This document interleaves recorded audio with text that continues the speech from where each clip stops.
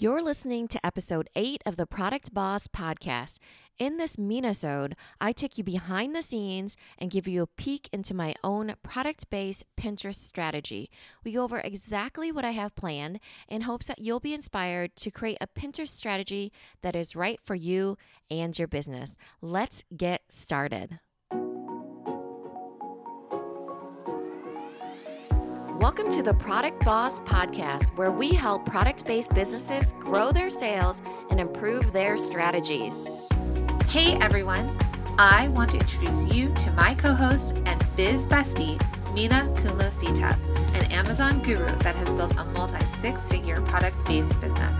And introducing the other half of the Product Boss, Jacqueline Snyder. She has helped launch and grow over 500 fashion apparel and accessory brands, even one of her own. And together, we share our inventory of secret weapons that will help you dig deep and do the work it takes. Are you ready? Let's build together. Hey everybody, Mina here, and today I wanted to go over my Pinterest strategy. If you listened to episode 7 that just came out about cleaning up your product-based biz, I talk about how I'm breaking down my social media efforts. So for Q1, it is focus on Pinterest. This is where I'm laying out my strategy, really thinking about it and streamlining what I want to do. So I wanted to share what I'll be doing so then it will give you some inspiration. So first, I wanted to go over the difference of Pinterest along with the other social media platforms. So Pinterest is not really a social media platform like how Instagram and Facebook are. On Instagram and Facebook, they are really your customer or your clientele. They're really going on there to socialize and to engage. For Pinterest, they're really going on there for solutions. So it's a search engine rather than a social media platform. So when you think about search engines, number 1 is actually Google, number 2 is YouTube, and number 3 is Pinterest. This is where people are, we make it synonymous with, I'm going to Google this, but really they're inputting into a search engine. So when they're trying to find something on Pinterest, they're really looking for a solution to their problem, which is why the number 1 pins on Pinterest are the ones for recipes, baby shower ideas, wedding ideas, parenting ideas. They're really looking for something that will really remedy something that they need. So the really cool thing about Pinterest being a search engine versus a social media platform is that the pins on there stay on there for long term. So it's just like when you go to Google something, you could get something from 2015, of those first 3 hits because they're going with keywords that are the most relevant. And the same with YouTube. You could get a YouTube video that is from 4 years ago as long as it is most relevant to your search that you put in. So for Pinterest, they could be getting a pin or a post that I put up there several years ago, and it would still relate to what they're doing now. So that's the really cool thing about a search engine is that long-term effect, which is why I'm doing it now first for Q1, is because by the time that I get to my busy season, which is the summertime, then I really want my pins to have made their way around. So if you listen to episode 3, you'll hear me talk about seasonality. So I'm building all my social media efforts to align with my busy season. So I really want to do as much as I can in my busy season to gain more sales, get more visibility, and really get more revenue while I'm in my busy season. It's just easier than trying to get sales within my slow season.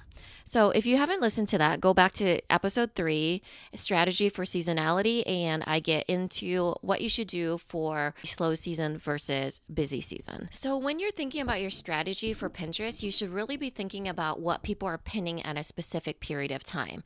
So we're in the middle of January. Right now they're pinning about the fresh year, the new year goals. And then coming up is February, where some people are pinning about Valentine's or love. And March might be St. Patrick's Day. I kind of did it a different way because my products, waterproof labels for daycare, aren't very holiday based. So Looking at that, for February, I am doing daycare based pins. So I'm kind of trickling in my pins and layering them on top of each other. So for February, I'm focusing on daycare, what you should pack. Perhaps you need these labels, those sort of pins.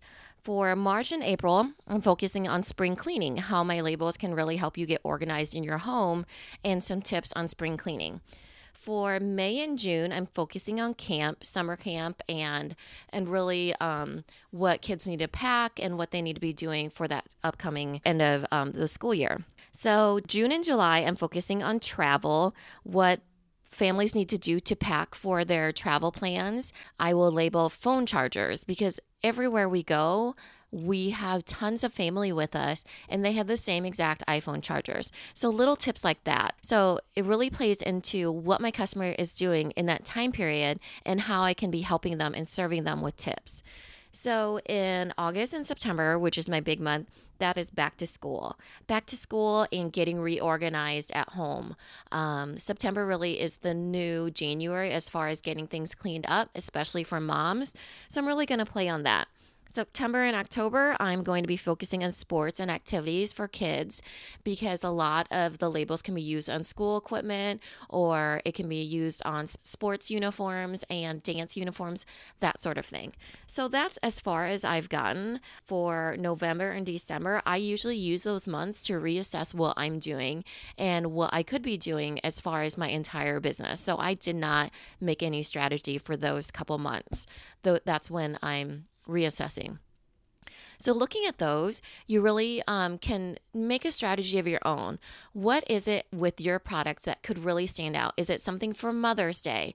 Is it something for Black History Month? Is it something for October where it's breast cancer awareness? Any of those that really could be picking, the months or the holidays or the themes or the seasons of your customer really can help you create a base strategy so you can play off of that and really adjust to what you really need to do. So for the second part of my Pinterest strategy, I'm going with different sorts of pins. So I'm doing infographics, which will really be photos and tips put into one fun graphic. Or I'm going to be also pinning photos, just plain photos of my products. Third, I'm going to be doing photos with graphics. So this will be a combination of tips with my photos.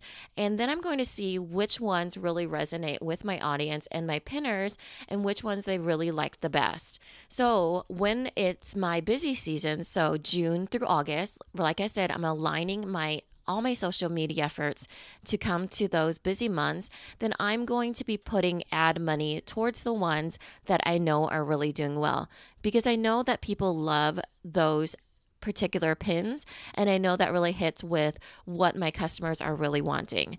So again, I am testing out the different types of graphics and then I am putting ad money, doing promoted pins on the ones that really hit home with my audience. So the other thing that I'm doing is that I'm going to be testing out buyable pins for Shopify. My e-commerce site is on Shopify and there are buyable pins. What buyable pins and buyable posts means is that your customer is seeing those posts or pins and they're buying right there on that platform. So they're not having to leave Pinterest to make that purchase. And I can see if that is really helping my revenue as far as my e-commerce and really layering on the different pins that people are really liking. I'm really focusing again on to test out my pins, seeing what's popular, seeing what's really helpful for my customers and seeing what they're repinning. And then also I'm streamlining my strategy. If I see a particular pin, let's say infographics are really popular with my audience, I'm going to create variations of that for every single audience that I have.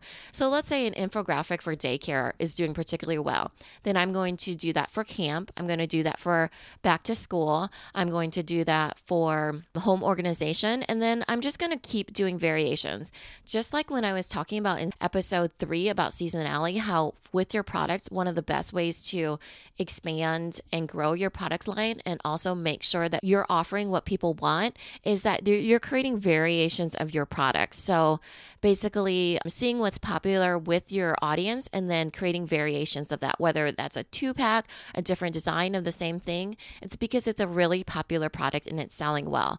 Well, the same goes for marketing. If a particular post is doing well, let's say an infographic for daycare, I'm going to do variations of that for every single use and purpose I have for my labels. So it really makes it easy for me when I'm creating content and also serving my customer base in the way that they like to be served, and then also with the products that they really need during that time period. Jacqueline and I will talk a little bit more about this, but we always talk about money, quality, and time.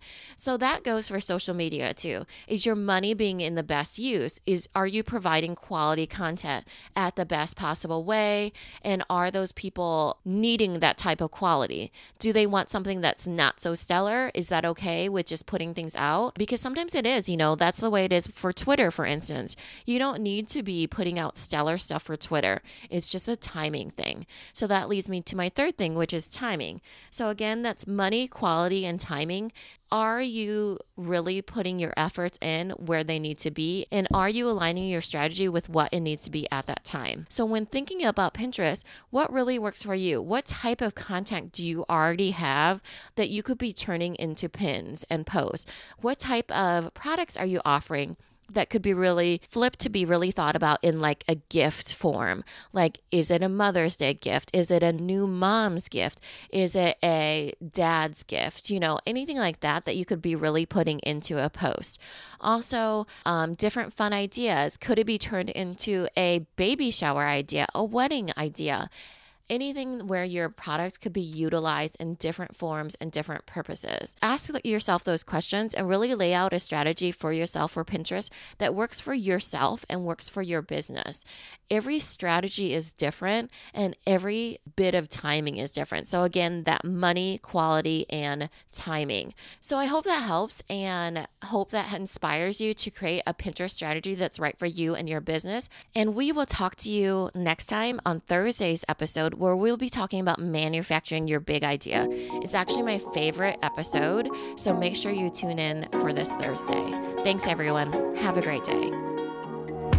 Thank you for listening to the Product Boss Podcast. For free resources, materials, and to learn more about our mastermind or working with one of us one-on-one, head over to theproductboss.com. All right, product bosses, let's make it happen.